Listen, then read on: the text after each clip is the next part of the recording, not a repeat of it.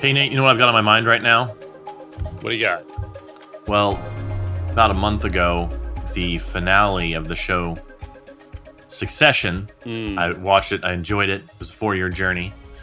Yep. And in that show, the premise of that show is that there is a family that owns this enormous business, and the children of the father who owns and started this company are deciding who is going to replace him once he retires or worse. Okay. This is a thought I think that should be on everyone's mind, and I think isn't on very many people's minds because, in a way, what I've noticed with a lot of school owners, studio owners, is that they see their business as a way that they make their income. It's the way that they make their cash, and they have no longer term vision for the succession plan, so to speak. They have no longer term vision for how they're going to leave the business. To put it simply, what's the exit strategy for the business? Right. You know, you're in the midst of the first year of Brooklyn Music Factory's new location. Mm-hmm. This has been on your mind. I know that's why we're doing this episode. And in fact, this is such an important topic. Next week, we're having Jeff Homer back on the show to talk about, if you do want to sell your school, what are the things that you need to know about your school in terms of its value and that sort of thing, so that you can properly prepare for that. But for this week, I think the topic we want to cover is exit strategy, what your plan is, why it's important even if you've never thought about it. Yeah. And in general, why would you sell your school? Could you sell your school? Well, also understanding that selling your school is one option. Yes. As those of us that are gonna make it through 4 seasons of Succession are gonna see, it's one of a myriad of options. Let's just understand that you and I have agreed right now that we're gonna focus mostly on this idea of we want to prepare our school to sell eventually. Absolutely. So welcome back to the podcast. It's me, it's Nate. Yep. We're helping you in your quest to run a mission-driven school, a school with a plan, a school that grows or stays the same if that's what you want. And we're exploring all potentialities, and we've given a ringing endorsement of Succession here. I do recommend that show if you 100%. want to combine drama, humor, and business. If you like all 3 of those things, you're going to love that show. But let's get into it, Nate, and talk about succession planning, exit strategy, all that sort of thing. And I think to start out, let's just say that by the end of this episode, you will have a solid set of rules and questions that you can ask yourself to determine what your exit strategy for your business looks like. Okay? Now, to start with, I think let's talk about the rules of creating the strategy. And, I'm going to defer to Nate on the color commentary on some of these rules. I'm just going to kind of give the rules objectively here real fast. Boom, boom, boom, boom, boom. So that you kind of have these in mind. When we get into the actual rules, I'm really going to defer to Nate there because this is something that he's thought an awful lot about. But in terms of the rules, just keep these in mind. You want to stay objective. Don't get overly emotional or overly attached to the business. Stay objective. Be honest about the value of your school. Stay objective about what it means for your future. Reverse engineer the retirement that you want. Look, you might be 60. You're thinking about that. You might be 20 or 30, and that seems very far off. But it is something to be thinking about now. In fact, it's probably more important now if you're in your 20s or your 30s to be thinking about it than if you're 60 and listening to this. Understand that no one else can do this for you. No one can create the exit strategy for you. This is deeply personal. This is something that you've got to decide for yourself. There are objective things out there in the world, like the value of your school or who would be willing to buy your school and your geography at this time and in this place. There's all that sort of thing. But understand that this is a kind of a personal process, and Nate's really going to get into that when he gets into his part of things.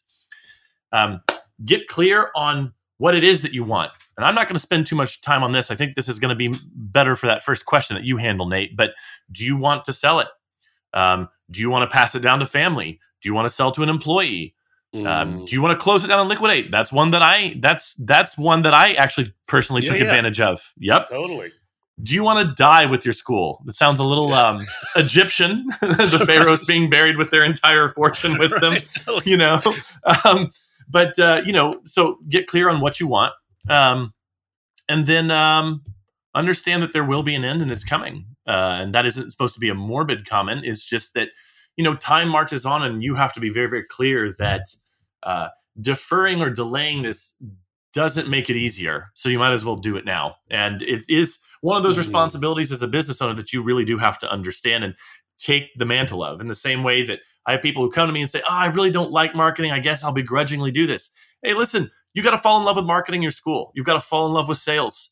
If you want to be a business owner and you want to experience the full range of joy and happiness and career and success fulfillment, you can't just focus on one thing only. There are some baseline foundational things that have to be done right off the top to have the kind of career you want, I think. So just understand that I don't think these things are optional. So having said that, Nate, let me just throw this over to you. You had a number of questions that you personally went through. You're going to present them to folks. I think you're even going to talk about maybe some of the answers that you came up with, which I think will be helpful and motivational, inspirational for people who are listening. So take it away. Yeah. So I think the first thing you want to fundamentally ask yourself, and this is the type of episode, Daniel, where for our listeners, you definitely want to take out your notepad, take some notes, write these questions down, whether or not you have the bandwidth to answer them today, or it's like you're going to wait till your annual planning.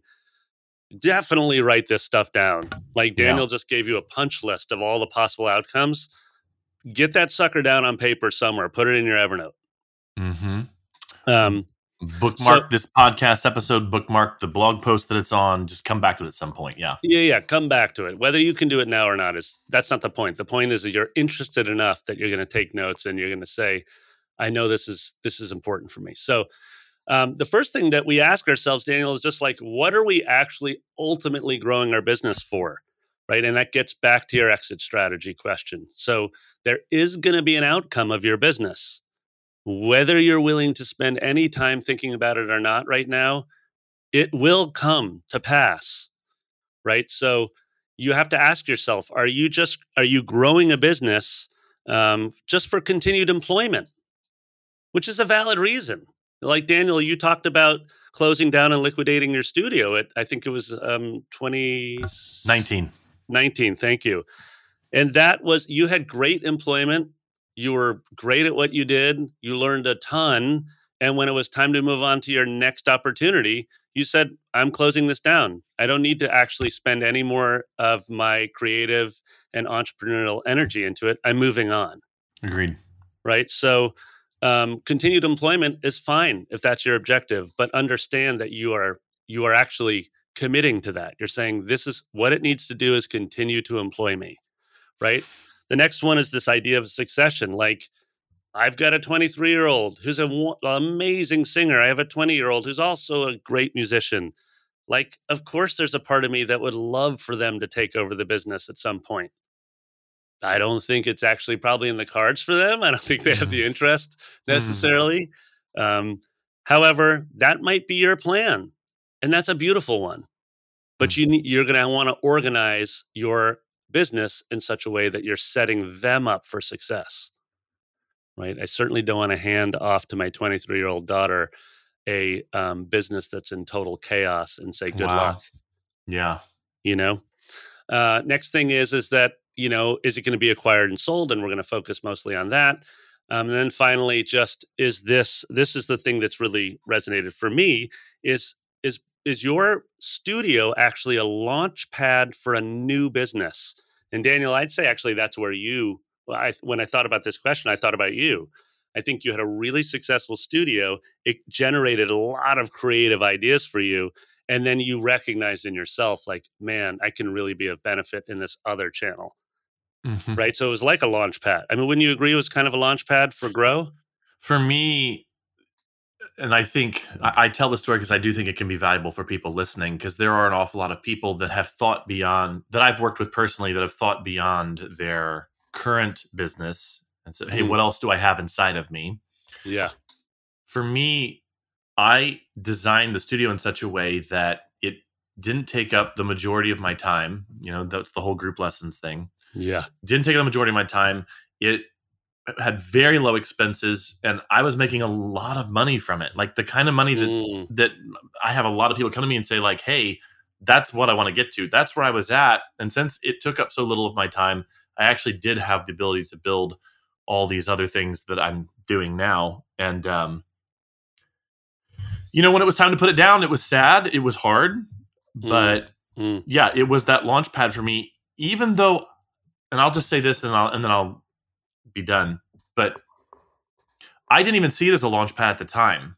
I Right. just built it to be the best thing it could be, and that ended up being the launch pad that I needed. I really thought that I was going to be teaching piano and music into my 60s, and that I would have these Mm-hmm. other side hustles that I was doing on the side.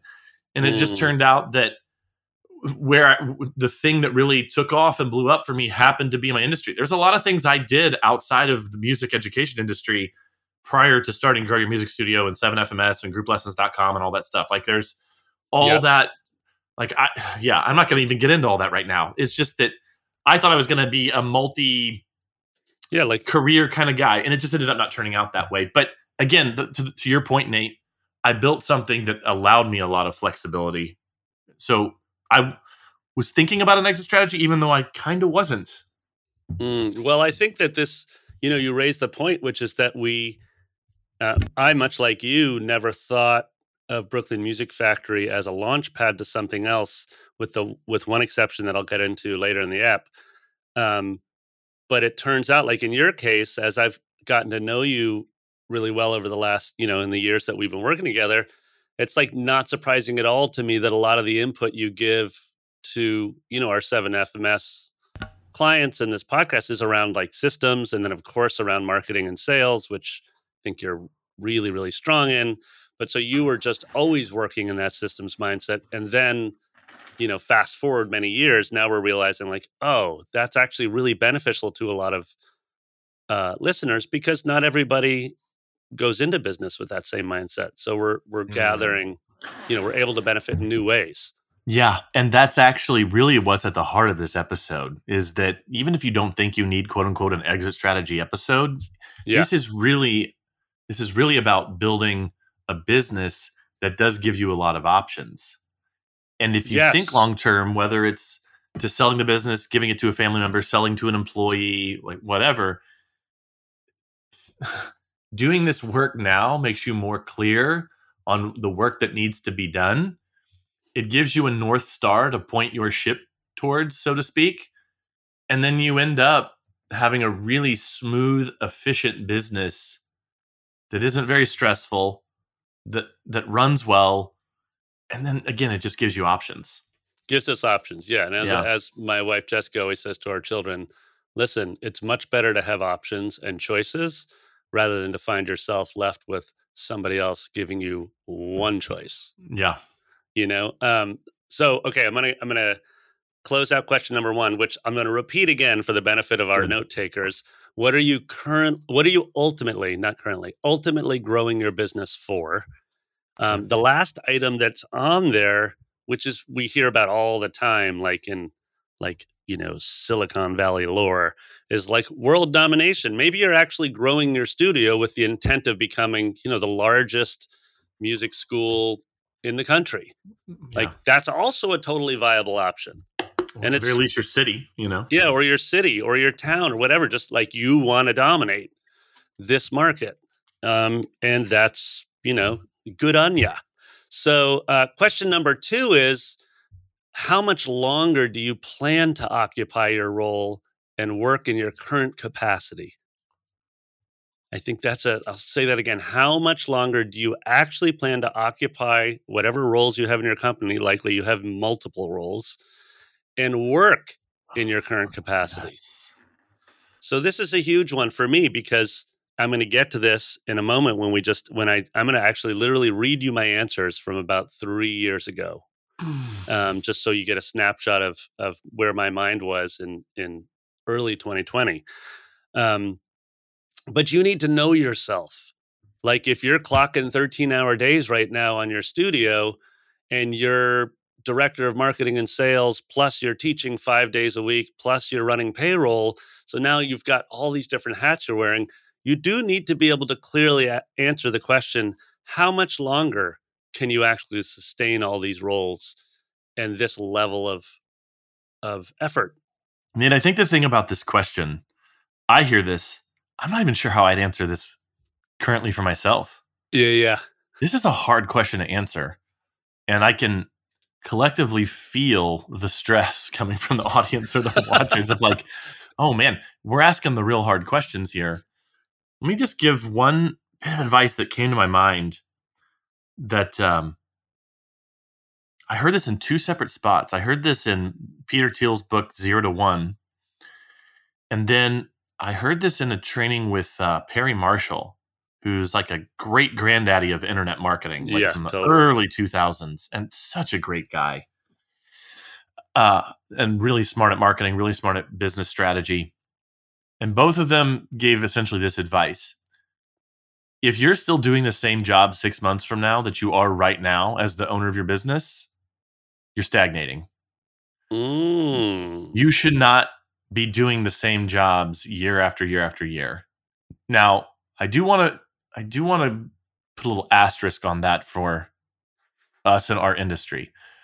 If you love teaching Yeah. and you are one of the teachers in the school, that is not what they're talking about. In that sense, you are truly choosing to be an employee of yourself as the owner. Okay, so it's not what Perry is talking about. It's not what Peter's talking about. This is more the idea of, as an owner, if you're the person who 3 years ago was creating and checking and following up on all the invoices, and as of this month you're still doing that job, that you've Hmm. stagnated, that really you should have passed that off at a certain point.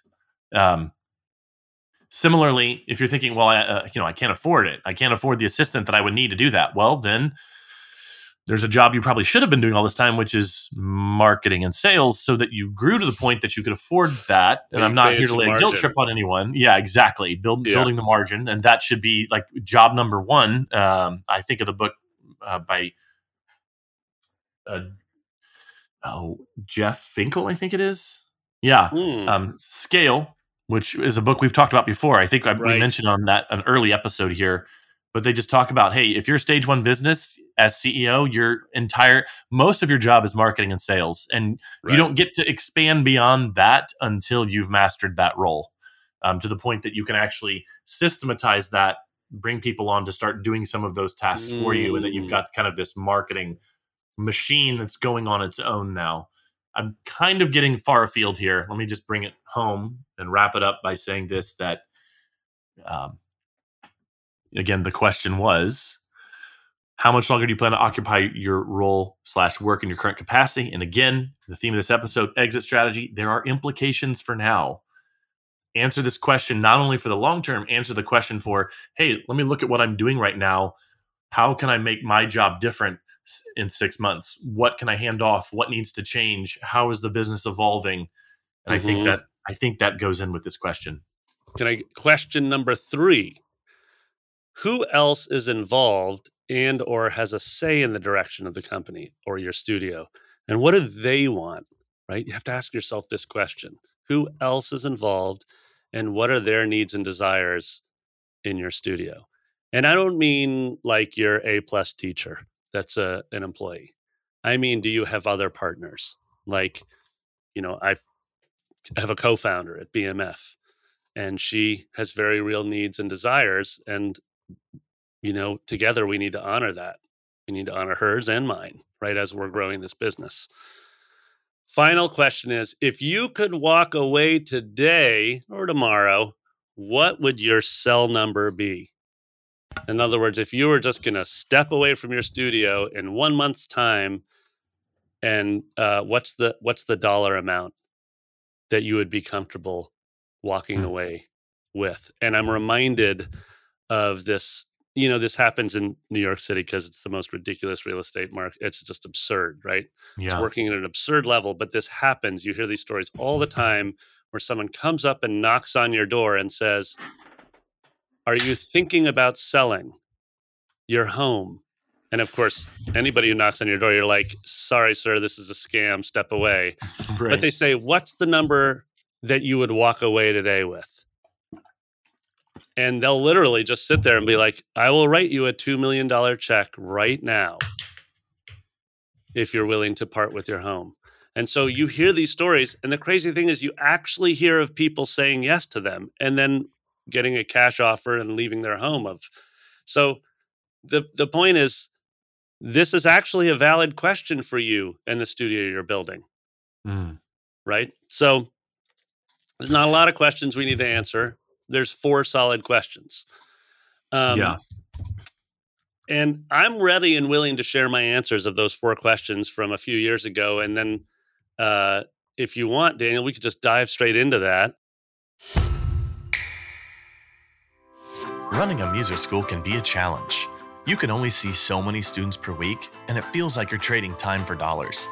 Margins are small, and you're always looking for qualified teaching staff. Wouldn't it be great if there was a way to see more students in less time while maintaining high educational standards for your school? Well, now you can with Piano Express from GroupLessons.com. Piano Express is a new way to teach group piano, one that seamlessly combines a new innovative group method, technology, and industry-leading teacher training to make it easier and more profitable than ever to start group lessons in your studio. Piano Express allows you to see 12 students per hour per teacher, and over a decade of testing has shown that the gamified curriculum significantly increases student practice times and studio retention. To help you get started, the Piano Express method has a training course for you and your team. It's included when you use the system in your studio. Most schools can get their first class up and running in just a few weeks. So visit GroupLessons.com to sign up for a free demo or use our calculator to see how much money your school can save each month by using Piano Express.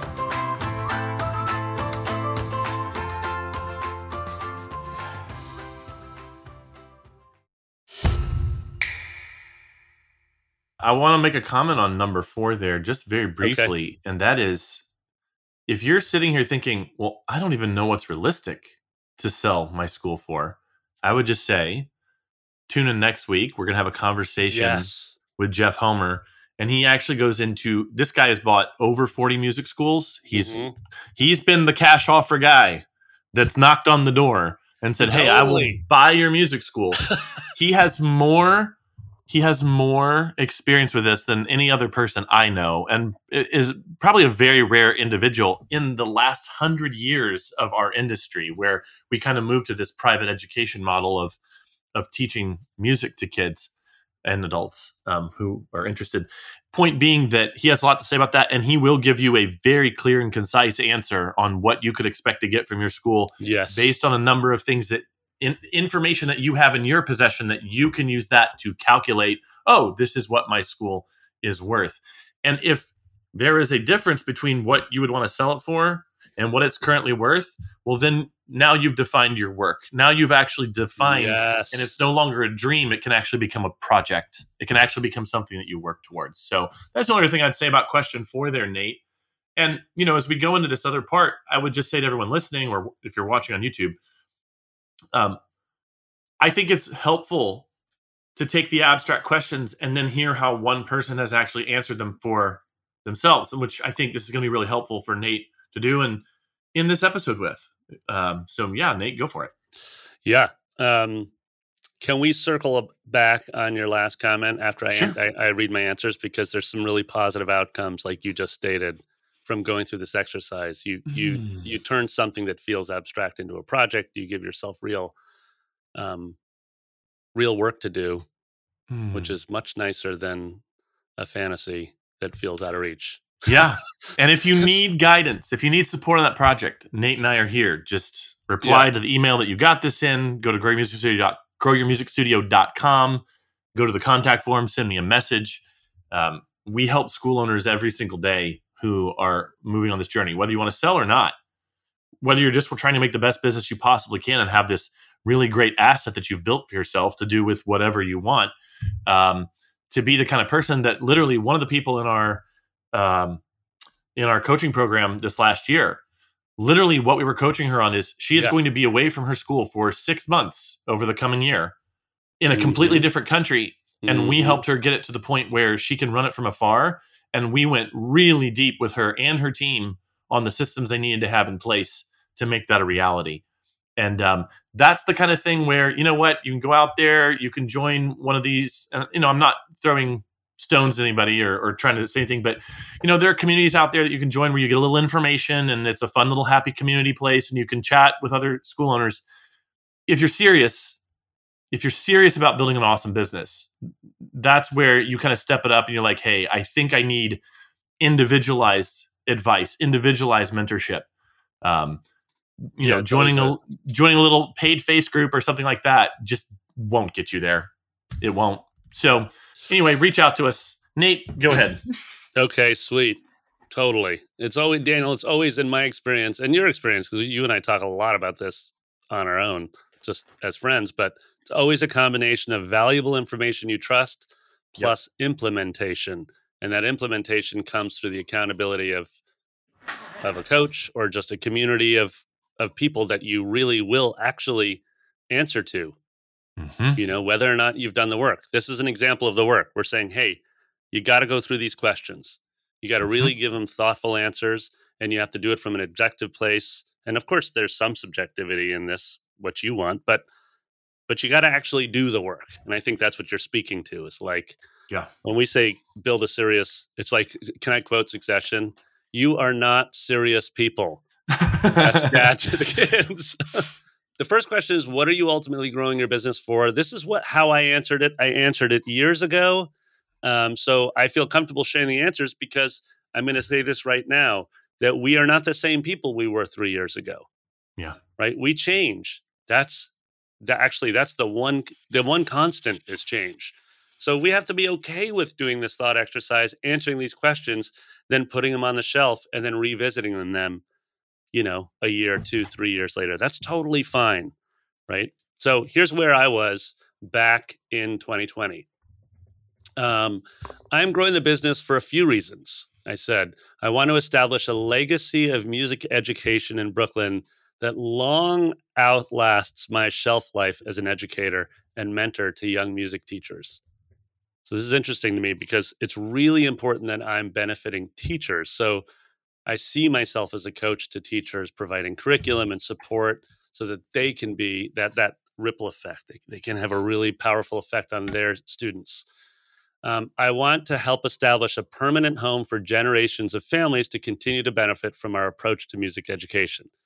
Talked at length about that, right? Game-based songwriting approaches. So it's valuable to me.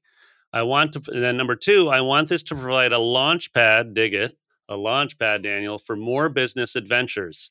So much like you, Daniel, like I basically realized I'm a serial entrepreneur. I like to build things, right? So I love to launch new ideas, new companies when it's appropriate. So I said I want a launch pad to for more business, and want a curriculum company, an online global community. Hello, Daniel. Here we are, 7FMS. This is a music software company that's happening, and a music retreat center that has not happened yet, but is definitely still on the list. Okay, and then finally, number 3, what am I growing my business for? I'd like to sell a portion of my equity within 5 years and create the financial security to allow my wife to stop working and be able to live and work remotely with 2 to 4 months off the grid per year for retreats, etc. So I think I've mentioned this before on the podcast, but Jessica and I have a home. It's on a tiny island in northern Maine. It's remote. We love it. It's a refuge and retreat for me. Daniel, you and I were just talking. Maybe you'll visit this season, but the point is that's back then. I was like, I want to make sure that becomes a reality, that I can be there for 2 to 4 months a year. Dig it? So that's Absolutely. What I'm growing the business for. That's what I was then. Any questions, comments, concerns, or jokes, Daniel, before I go to number 2? No, keep going. Okay, number 2, how much longer do I plan to occupy the role in my current capacity? Keep in mind, I answered this in early 2020. So this is pre-COVID. I would like to replace myself as CEO, CFO, which is what I always consider myself, of Brooklyn Music Factory by June of 2022. I intend to begin working remotely as CEO, CFO 4 to 6 months per year by June of 2021. Clearly, that did not happen. I have not replaced myself, and I am not working remotely 4 to 6 months a year. I'll work remotely 2 months a year, but not the end goal. And obviously, there were things outside of my control. Yeah, there are big changes that happened, and this is a couple years old. So, but But notice how amazing it is to actually, I read that out loud. It's really beneficial to me to reread where I thought I needed to be by June of 2022 back then. And to now be like, it's, we're deep in 2023. Do I have clarity on my future? Right? Given all the changes that happen. Okay. Question number 3, who else is involved or has a say in the direction of the company? What do they want? Well, my business partner, right? And my assessment of her wants and needs were the following. She desires a local business that provides a lifestyle allowing her to raise her children. Her children are much younger than mine. So she's in a different chapter of life. She wants to work 6 hours per day tops. And then during the camp season, she's willing to work an 8-hour day. So she's the director of camp. She continues to be, she's a total badass at it. We've had her on, I can't remember which podcast app, but if you want to learn more about her, we had her on in a previous episode talking about developing a profitable summer camp. Anyways, her main concern is that our Brooklyn location is operating efficiently and profitably. That was her main concern. So let me discern that for our listeners for a moment, because we were saying, who else has a stake in the company that I need to be aware of as I'm designing my future and my exit? And it's my partner. And notice that for Nate, it's about building new business opportunities, creating this software company, this curriculum company, etc. But that's not the same needs for my business partner.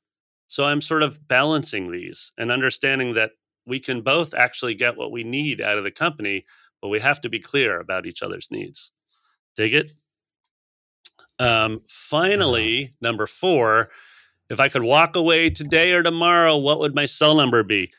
I'm not sure I'm supposed to actually read this out loud on a public podcast, but I will because it was from years ago.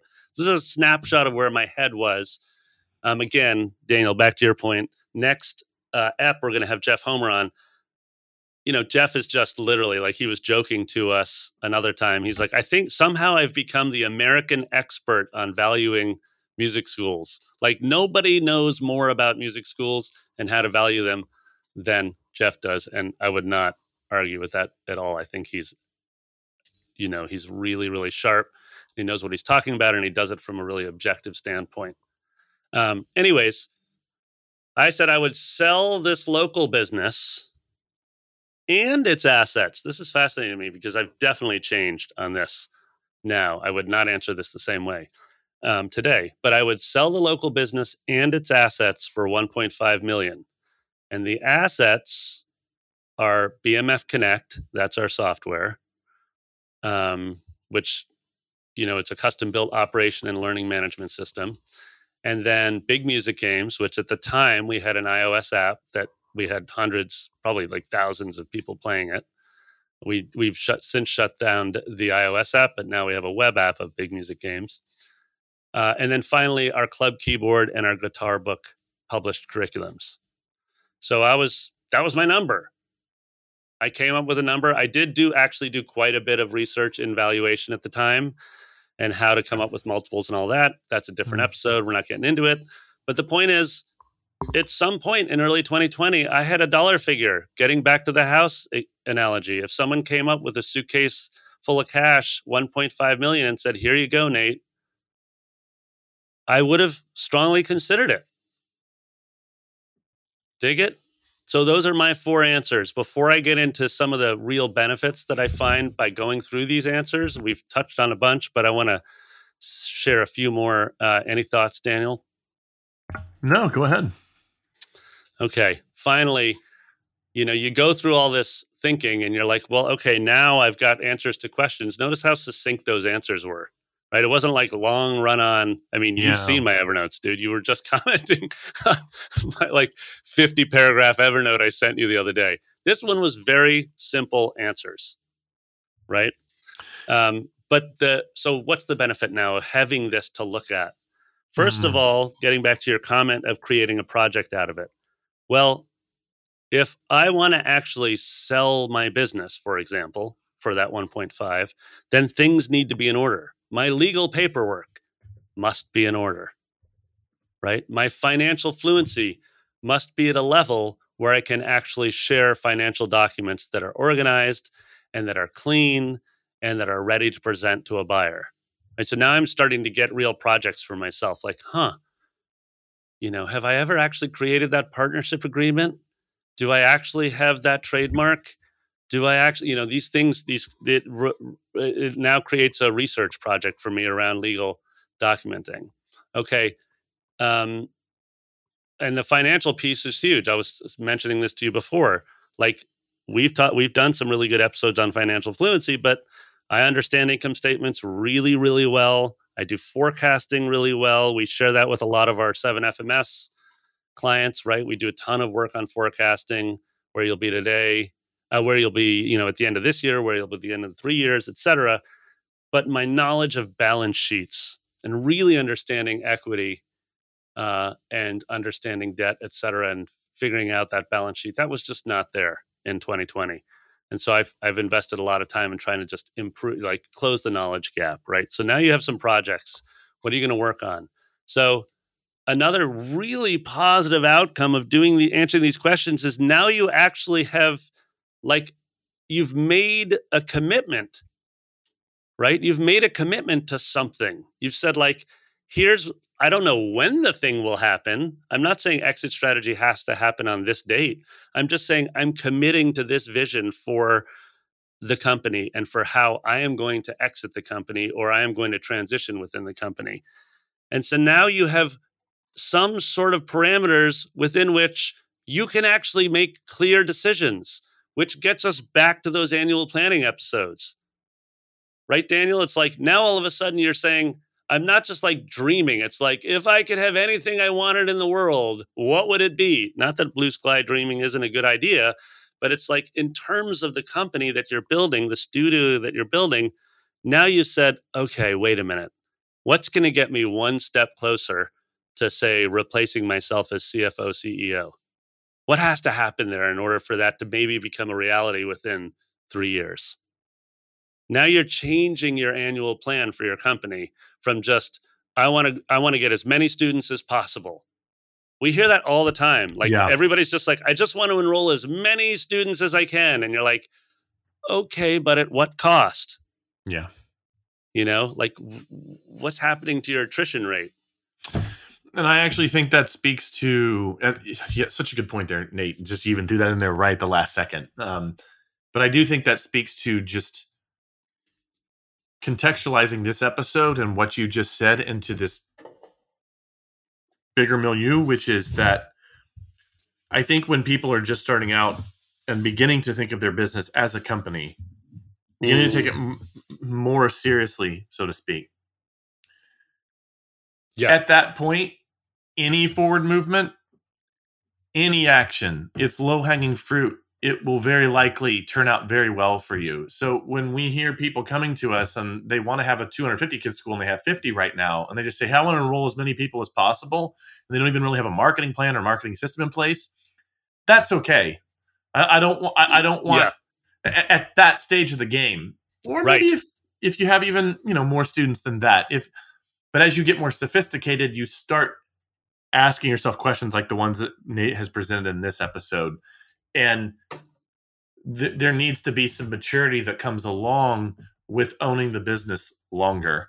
And, just saying like, oh yeah, I want to enroll more students. Okay, well, how many are you enrolling? How many leads are you getting per month? I don't know. How many people are coming to your funnels? I don't really know. Don't keep track of that. Do you keep track of like the names of people? Some are in my email, some are on scraps of paper on my desk, some are on Post-it notes. Okay. Like when I hear that from someone who has a school that has like 100, 150, 200, that's when I start to kind of get a little nervous. That's back to your systems, right? Like, are we building a lasting business that can actually facilitate some sort of change in your lifestyle, et cetera? So I had sort of underlined this thing in my Evernote in my answers to those questions that I'm just reading out of my own personal Evernote. I wrote something that the quality of my actions or our actions will improve once I have some more clarity and commitment. Right, the quality of my actions. And I think this is huge. And this is just doubling down on your last point, Daniel. It's like the action to take isn't always just to call back that latest lead as fast as possible. That's not always a quality action, actually. That quality action in that moment might be to actually organize all your leads back to the scraps of paper comment that you made and to say, wait a minute, I'm just like, my funnel is so leaky right now that the person who just reached out to me 4 days ago, I've already forgotten about. Right. So there's a quality of action there that comes if you say, stated as a commitment that I will no longer leak any leads out of my funnel within 6 months. Okay. So Yeah. the last benefit, real benefit, I think, before we gotta kind of go to that final meta benefits, which is that once you start having a clear vision, you're like, this is where I'm going to take the company. Then you actually get to practice communicating that vision. And it's radically different to show up every day to your studio or your school and be prepared to teach lessons. It's radically different to show up as the person who's prepared to share the vision as well as teach a great lesson. This is where we intend to get this studio. This is how we intend to transform this community in this studio.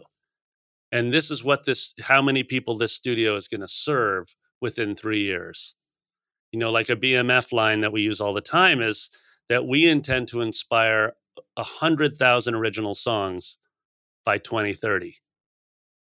And I say that out loud regularly because that's a very clear commitment that we have that's linked to the curriculum company and also our local school and training teachers, and definitely linked to the work we do, Daniel.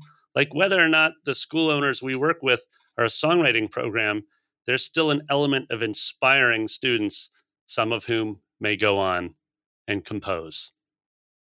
So that is linked to my, sort of heart-centered desire around what music education can do and what being a business owner can do. So, Right. yeah, the being able to practice your vision and communicating it regularly is a hella good skill to develop, right? Being able to practice that. And you can't practice that if you have no clarity on where you're supposed to go. Because you're changing your vision every month. Okay, I'm ready to wrap with just a couple of bigger bullets that are sort of more, maybe they're more succession-y.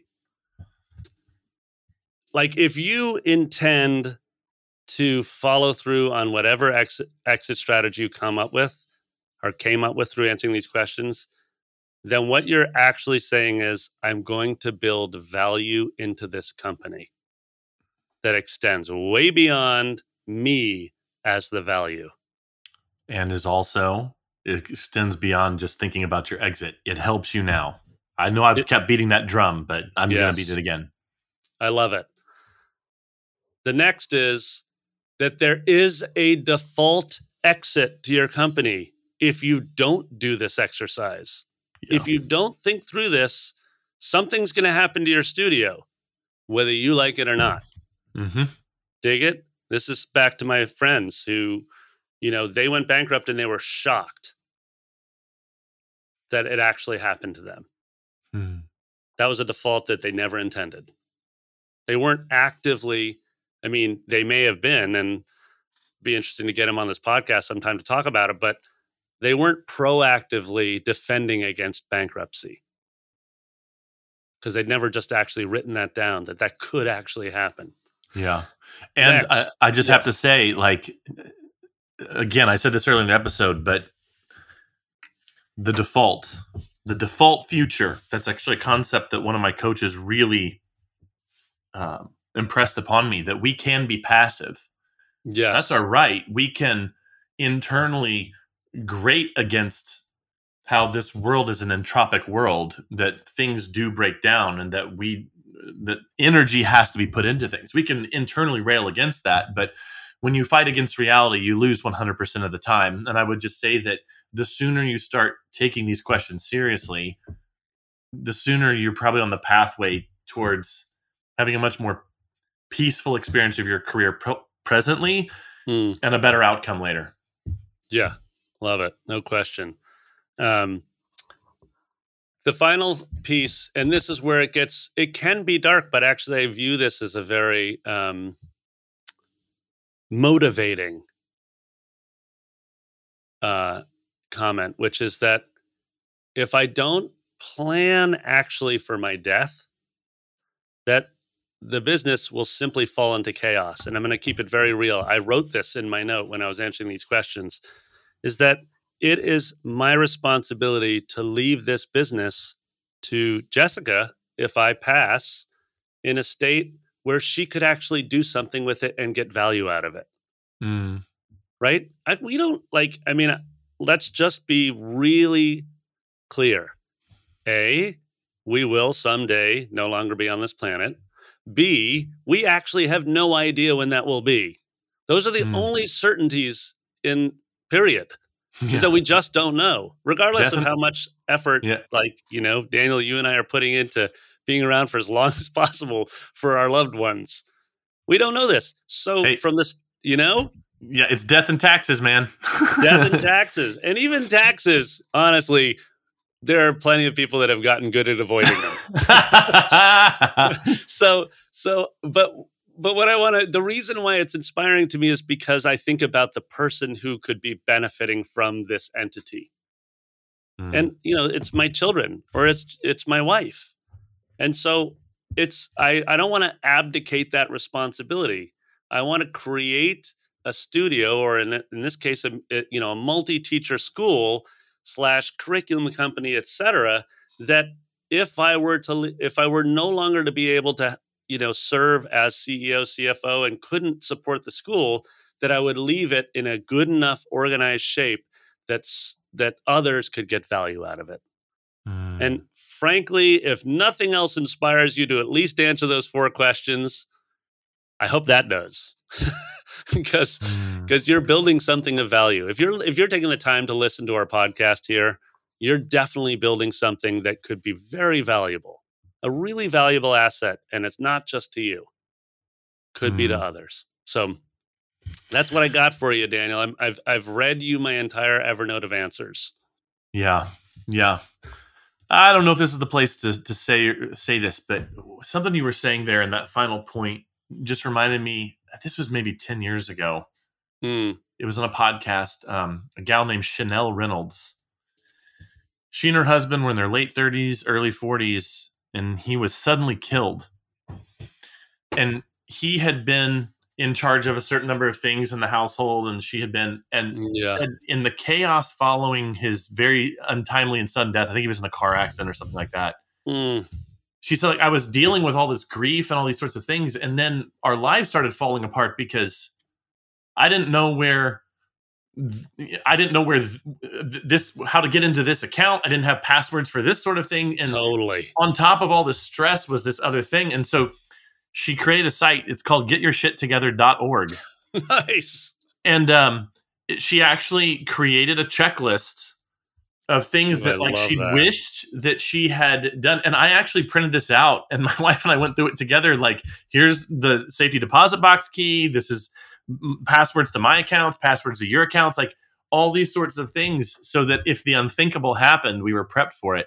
Don't know why it came to mind after all these years, but I think it's kind of the same idea, except for your business, just being thoughtful, being, it's a wake up call. We don't like to think about this stuff, but hey, you know what? We cover the hard topics, Nate. That's what we do here on this podcast. I feel like that should be our, because we're working on this new sort of business blueprint mastermind that's totally badass. And I wonder if our website should be get your shit together, get your music school together.org.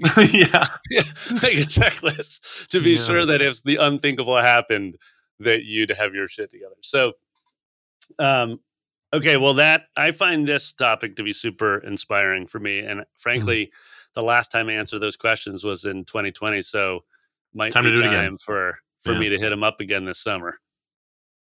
It's never. It isn't always a fun process. It isn't always an easy process. You mentioned a couple minutes ago that your examples that you gave about 20 minutes ago You could say them like that. Yeah. But the thought that has to go into making them that simple, that is the work of days or weeks of really thoughtful thinking. And the truth is it's just easier not to do it. And every year I have to push myself to take the long-term view, to do the annual planning, to think about the future. But the only way to predict the future is to create it, and the only way you're ever going to do that is to plan, and the only way you're ever going to do that is to be really thoughtful about and be very specific about the outcome you want. Doesn't mean you'll get it, doesn't mean it's promised to you, doesn't mean it's guaranteed, but I don't know of a way to tip the odds in your favor to create the kind of future you want for yourself, your family, people you love, your school, your colleagues, your employees. I don't know a way to put the odds in your favor to creating the thing you want other than to do what we've talked about here and in our annual planning episodes. Yeah, I love it. I think that you that comment you made of like, you're not guaranteed to get the outcome. I was not guaranteed to get the outcome. I had no idea that the world was going to shift the way it did when I made these answers. But you know what I was guaranteed was a different type of action that I was going to take because we spent the time. Like you said, we spent the time to think more clearly. And then I spent the time to surround myself with people that held me accountable to that commitment. I mean, I've mentioned this to you before, but at some point you sent me this great audio series on commitment that was really a straightforward piece. I can't remember the dude who but All anyway, In by Chris Dorris. Yes. And I listened to that sucker like a dozen times. You gave it to me and I listened to it a bunch. And the premise is so straightforward. It's like, okay, if you have clarity of purpose, you've defined an outcome, whether you're going to get it or not, are you committed to it or not? Yeah. So I think that's I appreciate that you say we're not guaranteed to get the outcome. But at least we're guaranteed to make quality actions based on an outcome that we imagine. Hey, it's Nate again. Every year at Brooklyn Music Factory, we get dozens and dozens of great reviews from our families. And you want to know how? Because we ask them. And they're happy to leave a review because of the positive impact that we've made on them. And so now I have a simple ask for you. If this podcast, the 7FMS podcast, was helpful to you, would you mind leaving a review for Daniel and I? And please share the podcast with another music school owner that you think might benefit. It's one of the best ways that you can support us. We appreciate it.